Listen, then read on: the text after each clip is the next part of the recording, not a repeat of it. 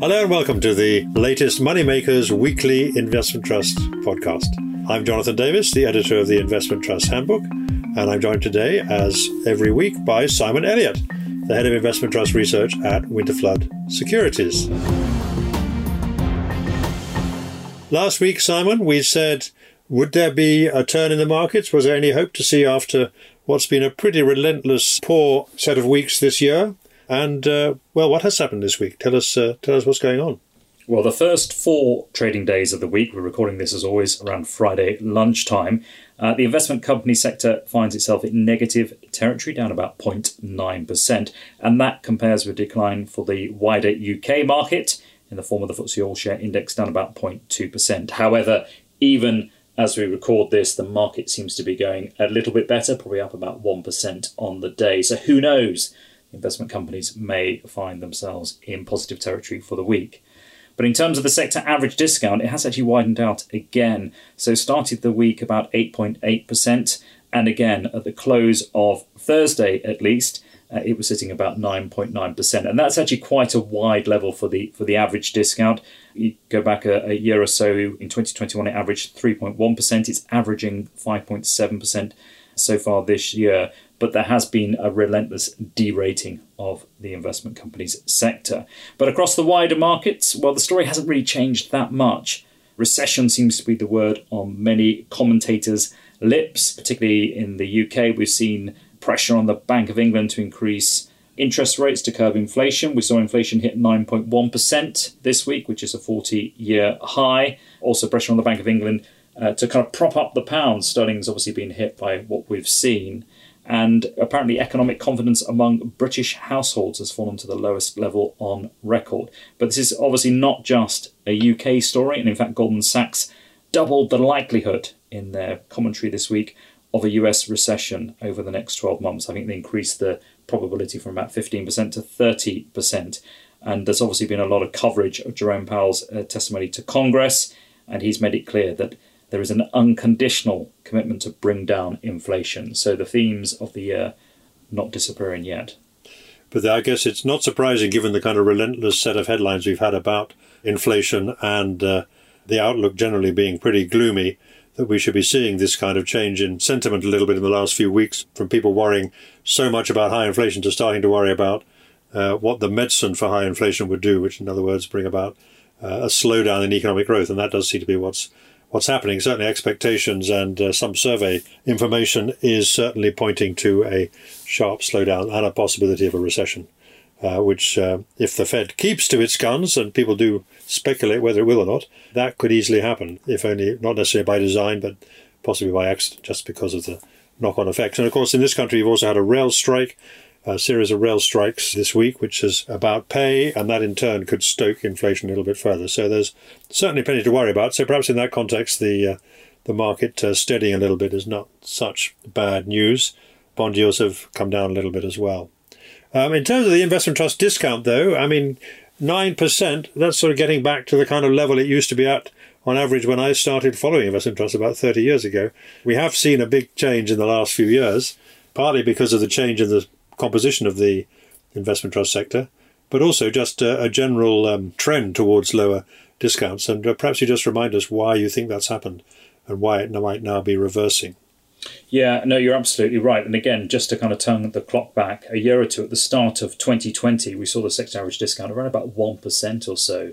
And during that year, we did see it jump out to about 22% during that period of extreme market volatility in April time, and then it did recover. But yes, to see it kind of drift out to 9% is unusual, particularly for a couple of reasons. Certainly over the last 20 years, we've seen many more investment trust companies deploy buyback programs or tender offers, i.e. take active measures to tackle their discounts. In addition to that, we've seen a real change in the composition of the investment companies sector as well. So far more alternative income asset classes. Obviously, you and I spend an awful lot of time talking about infrastructure, renewable energy infrastructure plays, and these have invariably proven quite popular, and many of which still trade on premium ratings. So, when I talk about the sector average discount, about 9% or so, that's everything included. But within that, obviously, there is a huge dispersion of ratings from, you still find a number on premium ratings and others on very extended ratings. So you look at the listed private equity sector at the moment, and many of those names are trading out around about 40% discounts, whereas at the start of the year, that would have been closer to say, 10% discount. And smaller companies as well, of which there are quite a significant number, smaller company trusts in the equity part of the investment trust universe, they've also seen quite significant discount widening, I think, and also one or two of the specialist growth areas as well, like you mentioned private equity, but growth capital and biotech and things like that, they've seen some discount movements there too. Well, we'll have to see. It tends to happen during a bear market, so if we are headed for an even worse bear market than we've seen already, then we'd have to probably expect to see a little bit further softening in discounts. Would that be the case, do you think, Sam, or do you think there's a natural limit now to how far the average discount might fall? Yeah, it's always a possibility. I mean, look, a number of investment trust companies do have discount targets. They have levels that they do try to protect. For other investment companies, it's just impossible by nature of their asset class. So obviously, if they're invested in illiquid underlying assets, to deploy an active buyback program or regular tender offer becomes very problematic. But again, looking at history, looking at the patterns of the past, certainly around the level that we're at the moment, so 9%, we haven't seen it go too far wider than that overall, unless in extreme periods of volatility. So I talked about March, April 2020, where we can understand that everything fell at that stage quite dramatically. Again, the global financial crisis, going back to 2008, a similar story. But on a kind of prolonged basis, this would seem quite rare. I mean, you would expect corporate activity of one sort or another to kick in if those discounts remained at those kind of levels. And of course, a discount is not just a problem, it's also an opportunity. So there may be opportunities at the right moment in the cycle. When the discounts do widen, there is a natural kind of corrective mechanism as well, because at some point there will be buyers coming in attracted by those discounts, assuming that the earnings and the asset values are not going to get pummeled by a really bad recession. So always interesting in this sector. Let's start then with a bit of housekeeping on the corporate activity front. A couple of things here I think we just need to catch up with. So let's kick off with LXI REIT, ticker LXI, the Commercial Property Trust. Tell us what they've been saying this week about their merger. Yeah, so the news this week is that shareholders in LXI REIT have approved the merger with Secure Income REIT. Over 99% or 99.9% of votes were cast in favour. Basically, this merger is going to happen. It's on an NAV for NAV basis. That's as at the end of March. And the merger will become effective on the 6th of July. Okay, so that's gone through very smoothly. All the shareholders on both sides happy with that one.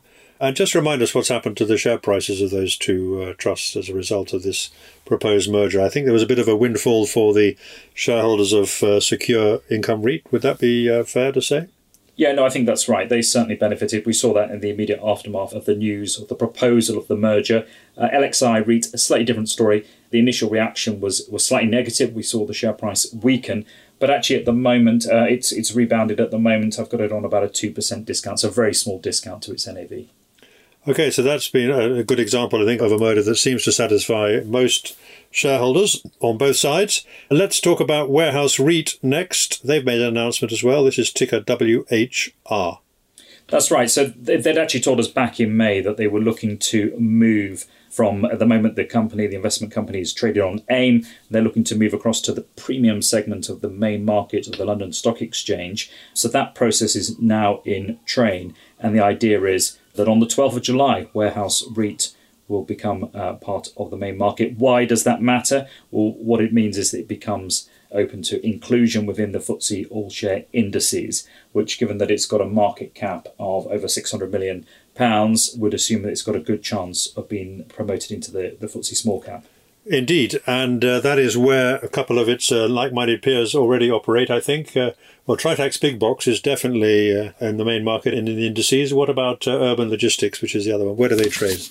So Urban Logistics REIT made the same move, funnily enough, and it's actually a member of the mid-cap, the FTSE 250 now. Okay, so that's been a popular sector. Presumably the reason why both those trusts have done that is to get greater liquidity and so on, and to make it easier to raise money, as Warehouse REIT says it may be wanting to do. Would that be right? Yeah, they said as part of their announcement this week that they intend to implement a 12-month placing programme for up to 175 million ordinary shares, though that is subject to shareholder approval at a general meeting on the 11th of July. Okay, well, talking about fundraising then, that's one to look out for. But let's move on and talk about other fundraising news this week. And again, there is still some fundraising news despite the choppy markets we've had, and it's mostly concentrated in the alternative asset sector, as always. So we're going to kick off with Downing Renewables and Infrastructure, ticker DORE. We said not so long ago they were looking to raise some money. How did they get on? They got on well, actually. They raised £53 million. Actually, they were looking to raise £50 million, so they exceeded that target. These were new shares issued at 111p, which represents a 2% premium to their NAV at the end of March. And actually, the raise represents about 35% of the fund's share capital prior to the fundraising. So it takes the market cap of the fund over £200 million. It's worth noting that it was conditional on shareholder approval. And basically, the proceeds will be used to repay the credit facility, which sits about £17 million or so at the moment, and invest in a near-term pipeline. But a good result for Downing. They came to the market towards the end of 2020, actually, raising about $123 million at their IPO. Okay, so that's in the renewable infrastructure space. Obviously, that's been very popular recently. Let's talk about Foresight Sustainable Forestry. Slightly different vehicle, this one, ticker FSF. They said not so long ago they were looking to raise some money. And how did they get on? Did they say how much they were trying to raise last time? I'm not sure they did. No, I don't think they actually put a number on it. They talked about a pipeline of £77 million at the time they announced they were looking to raise money. But they have been successful. They will be issuing new shares. They've raised £45 million. The issue price is 107p. Those new shares start trading on Tuesday of next week. And just going back to the original announcement, they were looking to raise this money. Blackmead Infrastructure, which is part of Foresight Inheritance Tax Fund, so kind of like an in-house fund, had committed 30% of that fundraising total. So kind of backed by in-house money as well. Okay, so both those trusts, I'm sure, are still trading at premiums. Is that right? That would be logical, given that they've just succeeded in raising money. Would that be right? Yeah, so I've got Downing Renewables on a 2% premium at the moment at 111p, which is in line with the level that they raised their shares. And Foresight Sustainable Forestry, I've got them sitting on a premium rating of 9%, actually. So they're on a slightly 107p. But again, the share price in line with their issue price. Okay. Let's move on then and talk about Impact Healthcare REIT. This is another alternative asset trust specialising in, obviously, in healthcare property. Ticker IHR. Now, what are they proposing to do? Yeah, they're looking to raise new money at an issue price of 117p. That represents a 2% premium to their NAV at the end of March and about a 5% discount or so to their share price, their closing share price on the day before the announcement. So basically, Impact Healthcare is in advanced negotiations to acquire 6 portfolios, which consist of 27 separate care homes. That's got a total value of £169 million. So obviously they'll be hoping that this placing will kind of take them a long way towards that kind of total. The placing is expected to close on the 5th of July, which is, I think, a week on Tuesday. The results will be announced on the following day. And assuming that's successful, the new shares will begin to trade on the 8th of July. So this is a very small sector that specialises in these healthcare and properties. There's Impact Healthcare and there's Target Healthcare. How do those two compare at the moment? How are they doing in terms of scale and yield, would we say?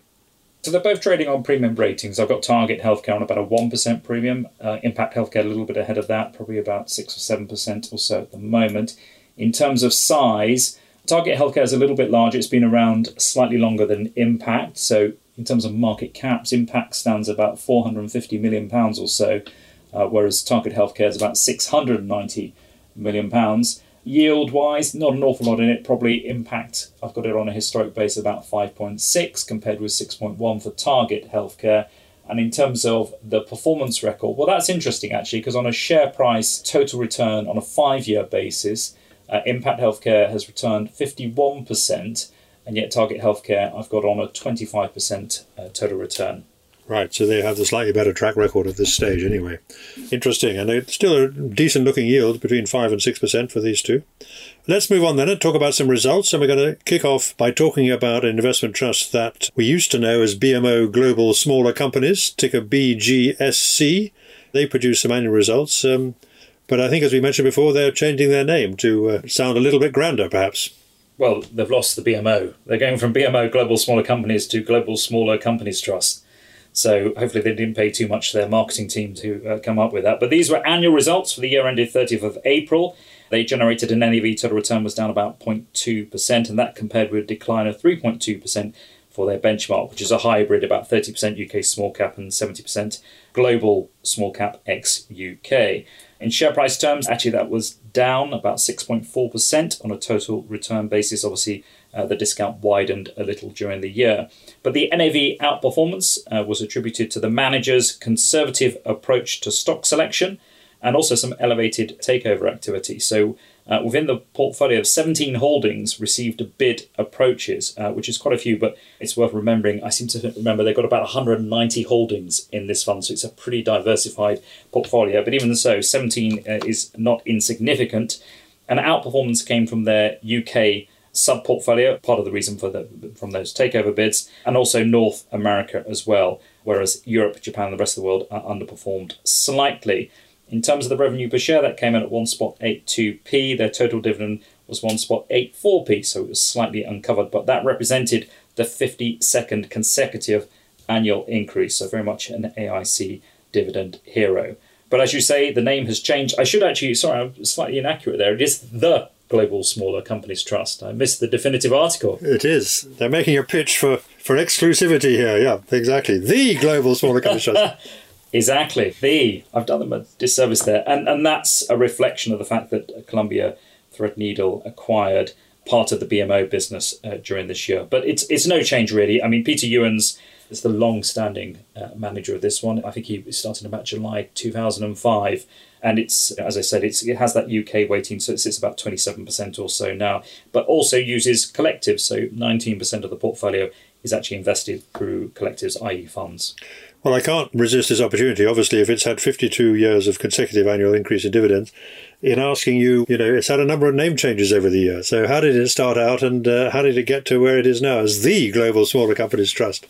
Well, when I started covering the sector, it was the F&C, Global Smaller Companies Trust. I seem to remember, and I'm sure it has a long history before that, and I can't tell you off the top of my head what it started life as. So it went from F&C, when BMO took over F&C, they took over this trust, and now it's gone to Columbia. So there's been a kind of transition along the way to this, as I said, rather grand-sounding final destination. In terms of performance, though, in its peer group, I mean, I'm not sure that it can necessarily claim to be the best-performing Global Smaller Companies Trust. I don't wish to be unkind to them, but how does its recent track record look compared to some others in that sector? No, I think that's probably a fair point, to be honest. I mean, if you look at that Global Smaller Companies peer group, I mean, I've got the Global Smaller Companies Trust up 11% share price total return over 5 years. It's done better in NAV terms, up 25%. But that's behind Edinburgh Worldwide, which is the Baillie Gifford vehicle. That's up 46% in NAV terms over 5 years and up 39% in share price terms. And actually North Atlantic Smaller Companies, which is Christopher Mills Holdings, and to be fair, is a very different vehicle. But that has the bragging rights on both of them. That's up 62% in NAV total return terms over 5 years and 44% in share price terms over the same period. But they've all been hammered in the last year, basically. I mean, they've all had a tough time in the last year, I guess you could say.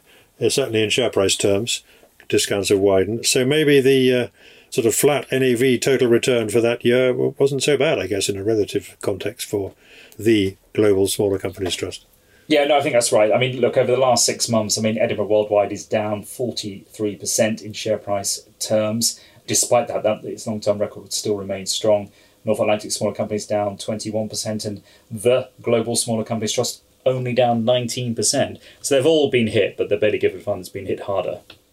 Okay. And as we've said, the name is changing, or has changed, in fact, I think. Is that fair? It has changed. It changed with effect from Tuesday. Okay. So let's move on and talk about Monk's Investment Trust. We mentioned Baillie Gifford. This is obviously one of the Baillie Gifford flagship trusts, Global Equity Trust. MNKS is the ticker. They've had annual results for the year to the 30th of April in this case. That's right, and a tough year for Monks, actually. The NAV total return was down about 18.9%. That compared with a rise of 6.1% for the FTSE World Index. In share price terms, they did a little bit worse, actually down 24.6%. And NAV underperformance was very much attributed to early stage growth companies and also Chinese businesses as well. So just to put some names around that, key detractors included Farfetch, Peloton, Alibaba, Meituan, Naspers and Prosus. But the manager, who's a gentleman called Spencer Adair, noted that portfolio companies are continuing to perform well operationally and are financially robust. So they put some numbers around that. So if you exclude the private companies in the portfolio, and we'll come on to just talk about that in a second, but around 13% of the listed portfolio is currently loss-making, i.e. the vast majority is profitable. The manager hasn't made that many changes to the portfolio. I mean, he has very much a long-term investment approach, and turnover came in about 11% during the year, although 11 new names were added to the list. Gearing stood about 7% at the end of April.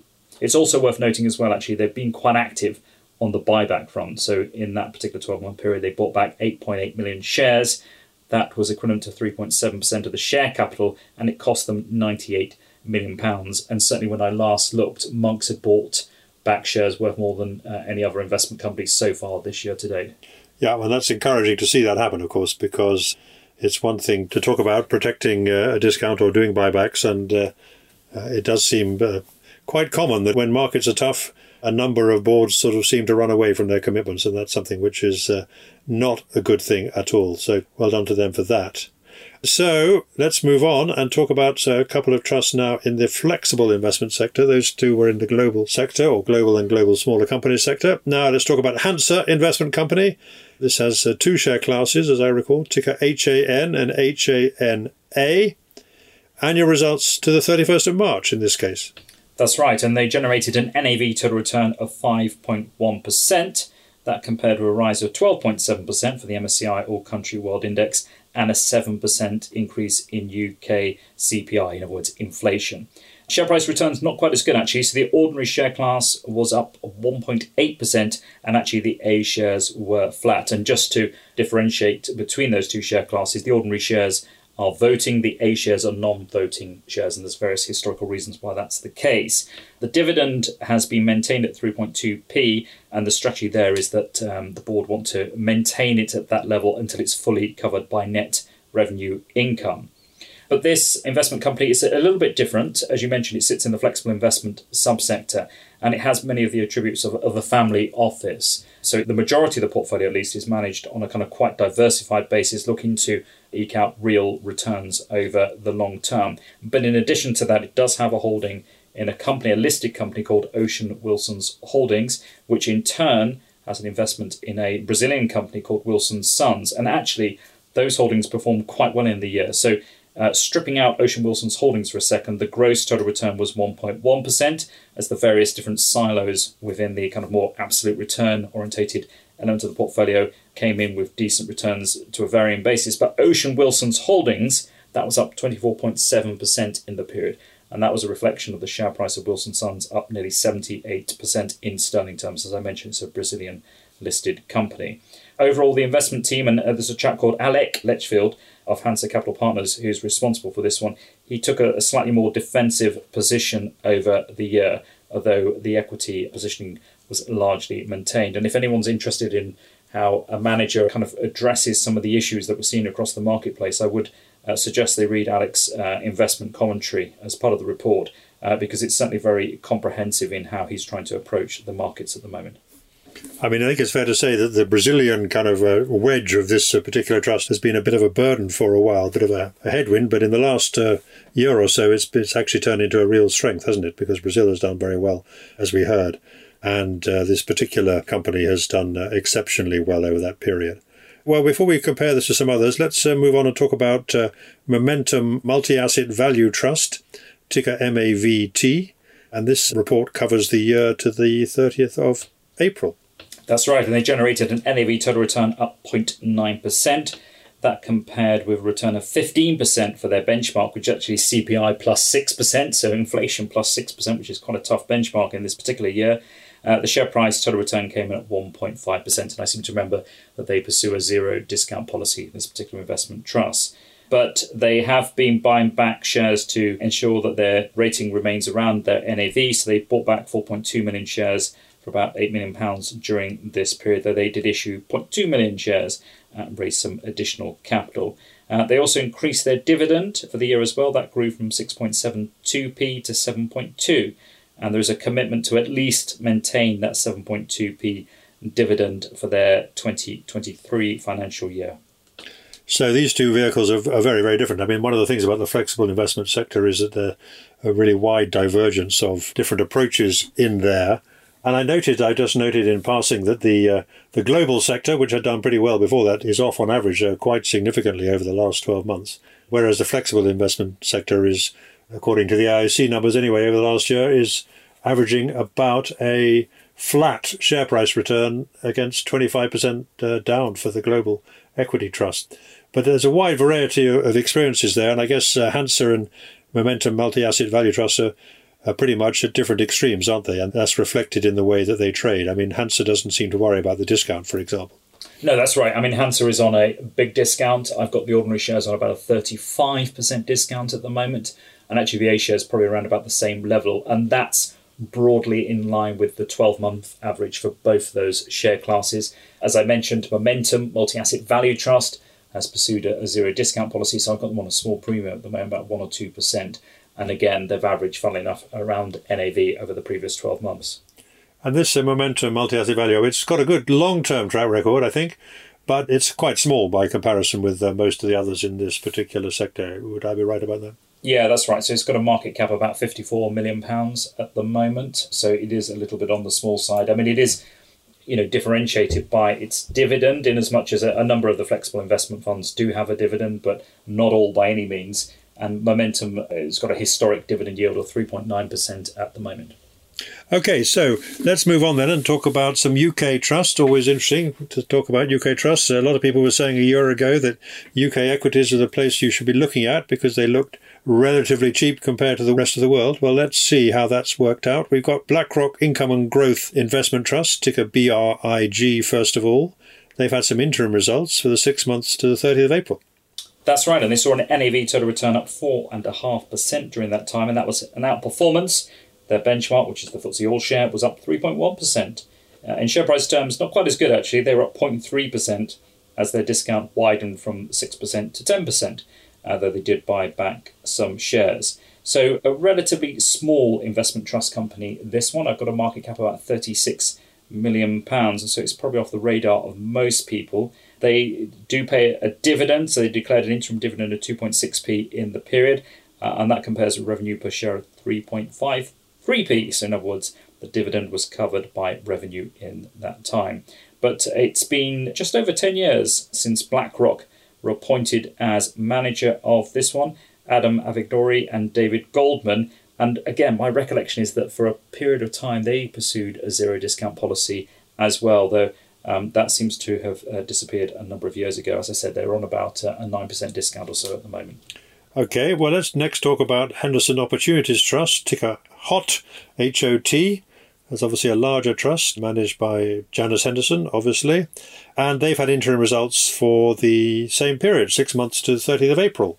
That's right, and they've ended up in negative territory. Their NAV total return was down 8.7%, compared with a rise of 3.2% for their benchmark. And actually, they made the point that their peer group average return is down 13.2%. In share price terms, share price total return down 9.5% as their discount widened out slightly. But the underperformance was partially attributed to being overweight smaller companies, and also because of the commodity exposure in the portfolio. So James Henderson and Laura Fall, who we've talked about on any number of occasions, they're also responsible for Lowland, and they run the investment portfolio of Law Debenture, but they also run this one as well. It's worth noting that it's quite a diversified portfolio, about 100 stocks or so, and we've always talked about this as being James Henderson unconstrained.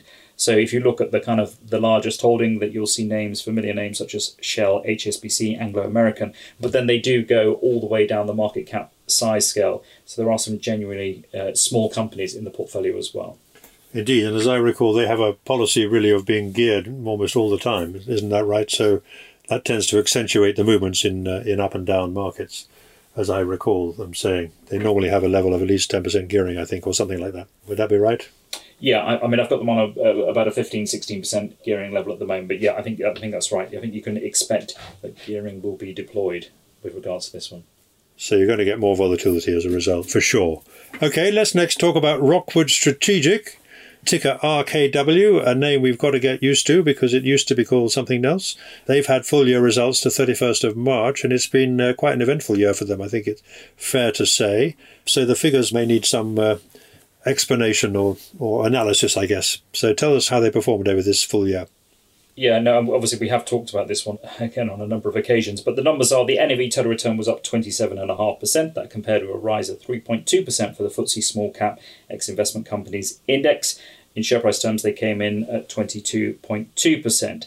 Now, it's probably worth noting at the start here is that during this period, they changed their strategy. So I think at the start of this period, they were on a kind of realisation tack. It had moved across, in fact, they for a period of 3 phases. I think they were kind of ongoing investment, then they went to a realisation tack, and then they moved back to a kind of ongoing basis just shortly after the period end.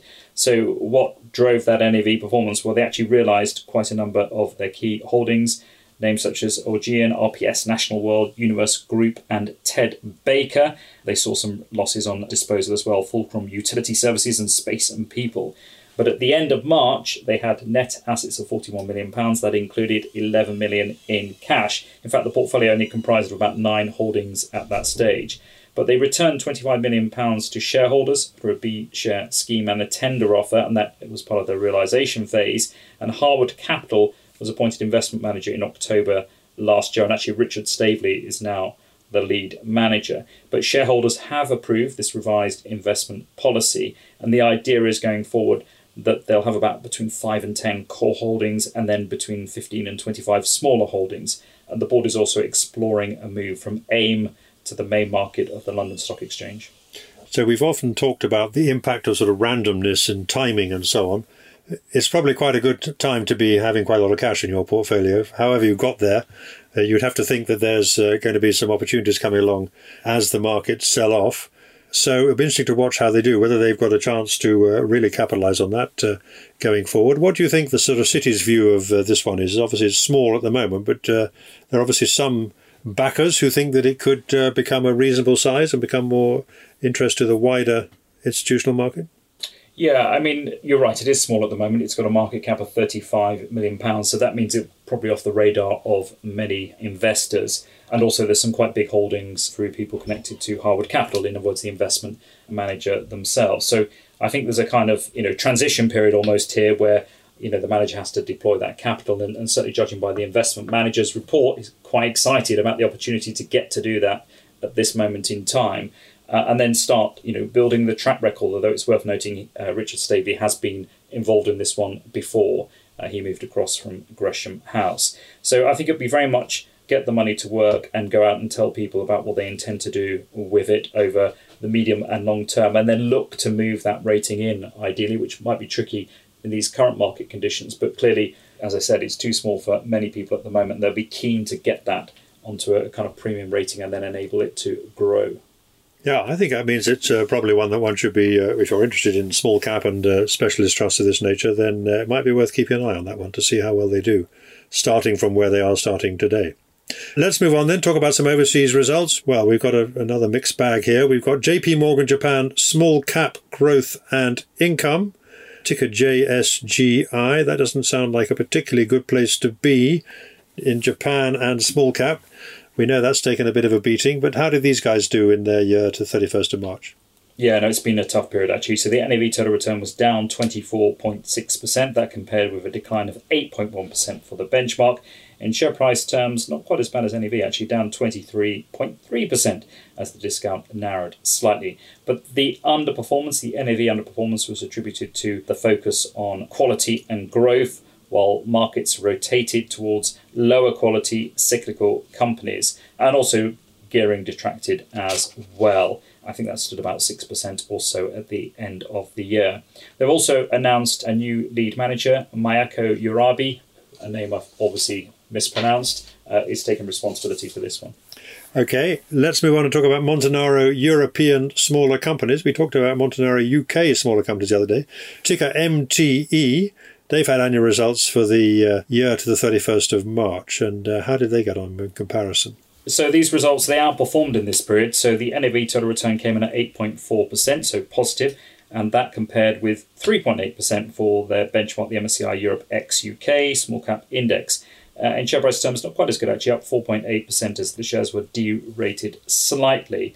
But interesting story. So the first 9 months of the financial year, in other words, to the end of 2021, were, to use their terminology, exceptionally strong.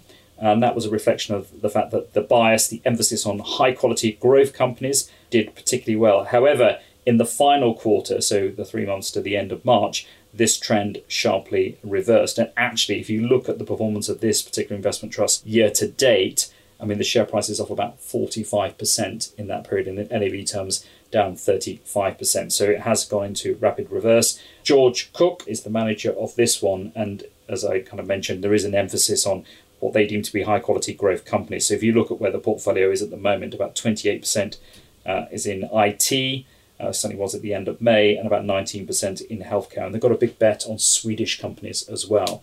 So certainly enjoyed a strong period of returns in calendar year 2021, but it's been a tougher story this year. Yes, it's an interesting story across that whole sector, European smaller companies, because I'm, again, just looking at the figures, the AIC figures. Over 10 years, despite what's happened this year, they've all got very, very strong performance indeed. 200, 300%, that sort of thing, over 10 years. And that's despite having taken a real beating in the last 6 months, as you say. So it's very much the kind of trust you want to be in at the right time, if you can manage that. But the long-term returns have been good, and no doubt they'll be emphasizing that when they talk to shareholders in future. But it has been pretty brutal out there. Let's talk about Utilico Emerging Markets, ticker UEM. They're obviously a specialist emerging market trust. Tell us how they've done by contrast. So these were annual results for the year ended 31st of March. They generated a NAV total return up 14.9%, and that compared with a decline of 6.9% for the MSCI Emerging Markets Index. In share price terms, they did even better, actually. The total return share price came in at 17.6, and that was a reflection of the fact that discount narrowed in the period. But the NAV outperformance was put down to the fact that we saw a market rotation away from high growth technology stocks. And it's probably worth pausing there just to remind people that this, as you say, is a very specialist emerging marketplace. There's a real focus on infrastructure, utility and related sectors, basically. And income has always been a bit of a part, or kind of an important part of the story. So dividends per share totaled 8p in the year. That was up 2.9% year on year. And revenue earnings per share came in at 8.2p. And that was up year on year as well. They also kind of ran through where they were in terms of Russia. They had one small holding, about 0.8%, which unsurprisingly has been written down to nil. And unlisted investments accounted for about 8% of the portfolio at the end of March. So it's really not very meaningful to compare it to other emerging market trusts for that reason, or indeed you could argue to the emerging markets index itself. But anyway, they've done reasonably well, which is no doubt a source of satisfaction to them, whereas a number of other emerging market trusts have been taking a bit of a beating as well recently.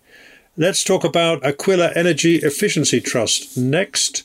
Again, we've got a real mixed bag in here. Let's talk about them. Remember, we talked about them earlier for a different reason. They've had some financial results from 9th of April 2021, which is when they came to market, I think, to the 31st of December. So already 6 months out of date. But tell us, for what it's worth, what those numbers showed. Yeah, I think quite a lot of this, the story's moved on. And just to remind people, this is the investment company that we saw half the board resign only months after the launch because of the slow deployment of capital. So in terms of the period that you just mentioned, the NAV total return was down about 0.6% or so. But it's probably more interesting to kind of focus on the update they gave. So as of the 31st of May, their total commitments have risen to around about £20 million. Just to remind people, they raised £98 million at their IPO. And of that £20 million, about £16 million has been deployed. Despite that slow progress, the board, or what remains of them, expects the fund to be fully deployed by the end of this year, this calendar year, or early next year. Though, as previously announced, the initial continuation resolution will be brought forward to February next year, or even earlier if deployment has not been satisfactory from the completion of the strategic review, which I think we discussed back in April. So it's still on the watch list, I think, as far as the board is concerned. And again, they gave an update on the dividend, and this wasn't a particular surprise. So I think initially the intention was to pay a dividend of 3.5p for their financial year 2022, but it won't be covered by earnings. And in fact, the board have decided not to pay a dividend in respect of the first quarter of 2022. So just a couple of points here. I mean, I guess if they were in an equity trust, they would be able to say that failure to deploy would turn out to be quite advantageous given what's happened to the markets in the last 6 months. But of course, they're not in that business. They're in the renewable energy and energy efficiency game, where that has been very popular. So they are behind the curve, if you like, in that area, I think. No doubt about it. And what's happened to the discount of this one? I mean, do you think the market's sort of buying this new approach from the board? I mean, there is a continuation vote coming up, as you said, next year. But what's the verdict so far? Well, it's sitting on a 19% discount, which, bearing in mind it only came to the market last year, is a bit of an oddity. It's sitting with a market cap of £79 million. And, this raises a few issues, not least the pattern that we've seen with these new funds that have come to the market is that they've kind of got their capital deployed, they've built a track record, they've paid their initial dividends, and then they've come back and raised additional capital in order to bulk up and appeal to a wider investment or investor base. In this particular instance, that looks a bit of a stretch from here because obviously, as you mentioned, they're behind the curve in terms of capital deployment. So I think there's a question for existing shareholders, is this fund ever going to be able to grow? Because if not, it feels a little on the subscale size, to be honest, with a market cap below £100 million. So certainly a lot of work to be done still. Yes, I mean, to trade on a 20% discount when most of your assets are in cash is not exactly a vote of confidence, so I'd say. Let's talk about GCP Infrastructure, ticker GCP.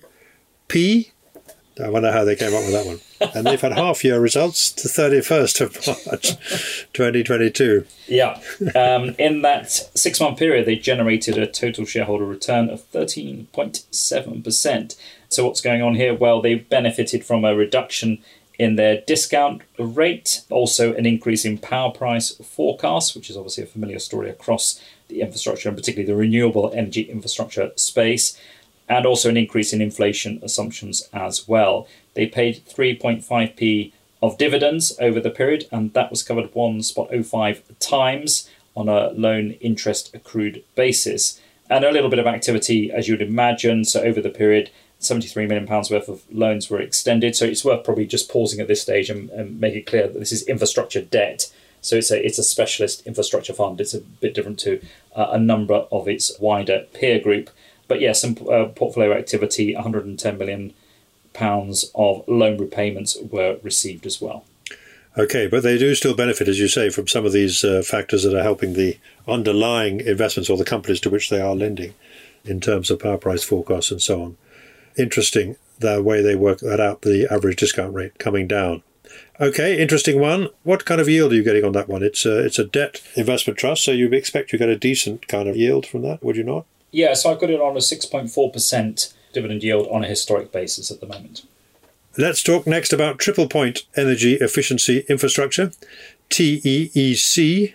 They've had annual results the 31st of March, and how does this one do over the year?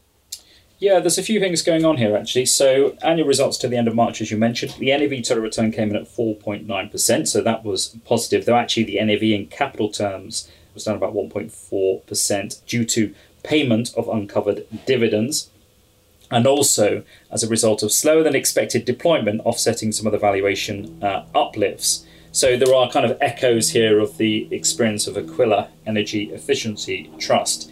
So the other thing to note as well, that in terms of the capital commitments, those come in about £100 million or so, which 55 million deployed. The IPO proceeds, and this came to the market back in October 2020, they are now fully committed, as well as the majority of their credit facility, which is about £40 billion or so.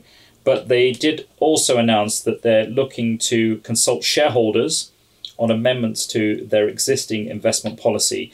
And these amendments include expanding their investments into Europe, broadening the scope of the investment mandate to energy transition, and changing a few other bits and pieces as well. But they're looking to change the name of the fund. So at the moment it's Triple Point Energy Efficiency Infrastructure, and they're looking to move that to Triple Point Energy Transition, which will have the ticker TENT, T-E-N-T. But that's all subject to shareholder approval, and that will be sought at an AGM in August.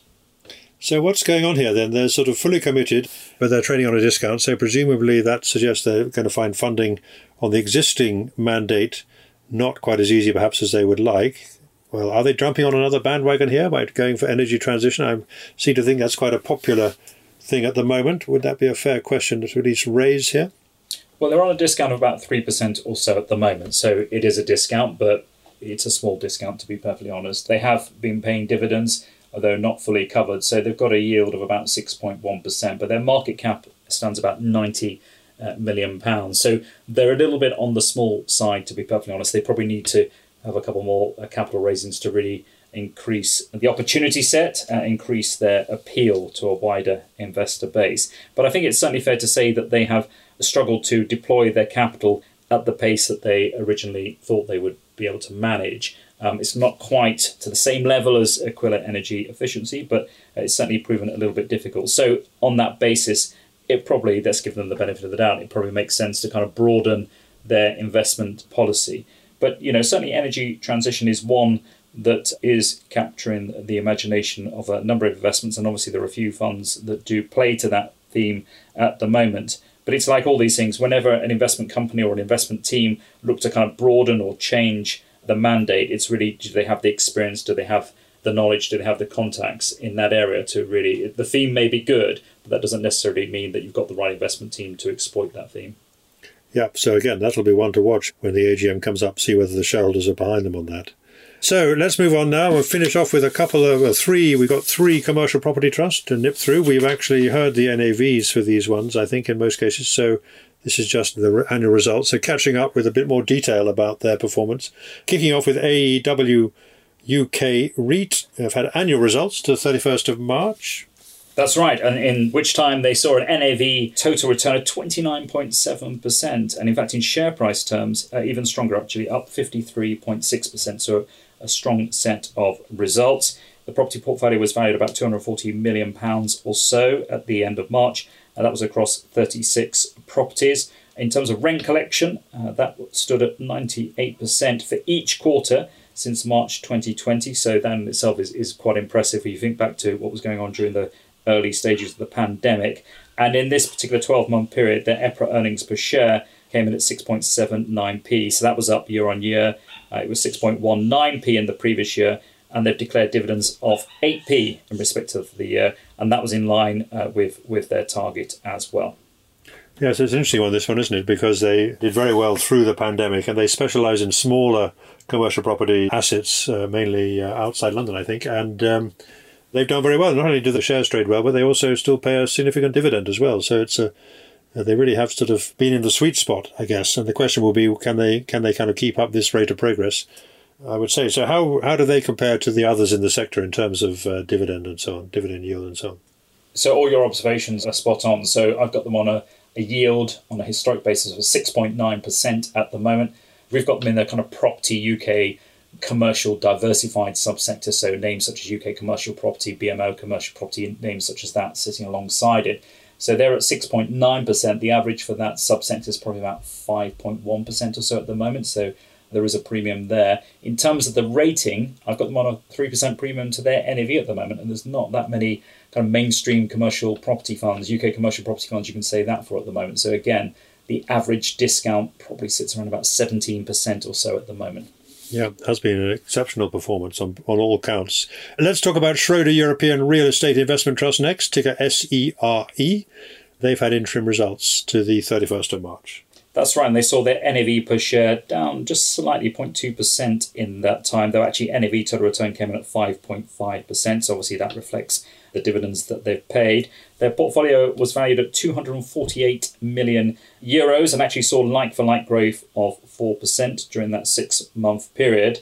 There's been a kind of key property that they've sold, a Parisian office space, I seem to remember, and they've received 84% of the purchase price from that. There's a bit more to go, and in fact I think they've declared a special dividend in respect of those proceeds, so the profit they've made on that Parisian property. But in terms of the dividends overall, they came in at 3.7 euro cents per share, and again that special dividend of 4.75 euro cents per share. And ordinary dividends were 50% covered from the income received. Okay, and then let's talk about, well, we mentioned them before, Urban Logistics REIT. We said what they have done in terms of moving from AIM to the main market. What were their annual results like? Did they do well for any new shareholders who joined them, having left AIM for the main market? Well, they seem to be a decent set of results. So these were annual results to the 31st of March. Their EPRA NTA, equivalent to NAV, came in and was up 23.9%. In fact, the total return came in at 29%. So at the end of March, their portfolio comprised 113 mid-box urban logistic assets. They were valued at just over £1 billion, and the like-for-like valuation growth was up 25.4%, so quite a strong level. In terms of the rents collected, that came in at 99.9%, so obviously there was just a very small slippage somewhere along the route. And then adjusted earnings per share came in at 6.71p, compared with total dividends of 7.6p declared in relation to the year. But yeah, absolutely right. As mentioned, this one moved from AIM to the main market in December and was included in the FTSE 250 index back in March. So I think the final question just about the property sector is, we're in a period of high inflation and we could be seeing a slowdown in economic activity. Are those kind of typically conditions in which you would expect commercial property investment trusts to perform well or steadily, or perhaps to struggle a little bit? I think historically you would expect commercial property to struggle in an economic downturn, to be perfectly honest, though I'm sure if we were talking to people in the property sector, they'd say yes, but you've got to differentiate about the types of property. Obviously, some are far more commercially sensitive or economically sensitive than others. So, we talked about the healthcare funds. I mean, in theory, at least there should be no economic sensitivity there. Conversely, if you're looking at industrial, office, whatever it might be, or even retail, though not many of them have massive exposure to retail at the moment, that might hurt you a little bit more. So certainly it could be a difficult period. And frankly, the ratings on the more diversified UK commercial property funds probably reflect that. So as I mentioned, 17% or so overall at the moment, though we've seen a number in the 20s or even on the 30% discount ranges. And that's certainly wider than it would have been at the start of this year. All right, so that brings us to the end of this week's podcast. Thank you all for listening. If you are a subscriber to the Moneymakers Circle, we do have a profile this week of Impax Environmental. And we also have an interesting article about reflecting one seasoned investor's view of private equity and what he's thinking about it now, having seen the sector struggle a little bit in the last few weeks. So that might be of interest to some, along with my own comments. But Simon, we'll look forward to talking to you next week. And as always, there'll be something good to talk about. Excellent. Sounds good. This has been a Moneymakers Investment Trust podcast. These podcasts are independently produced and edited and are available on all leading podcast channels. You can sign up on the Moneymakers website, www.money-makers.co, to be notified every time a new podcast is available. Thank you for listening, and if you want more news, analysis, interviews and other investment trust content, don't forget to take a look at our premium service, the Moneymakers Circle, available now at the website.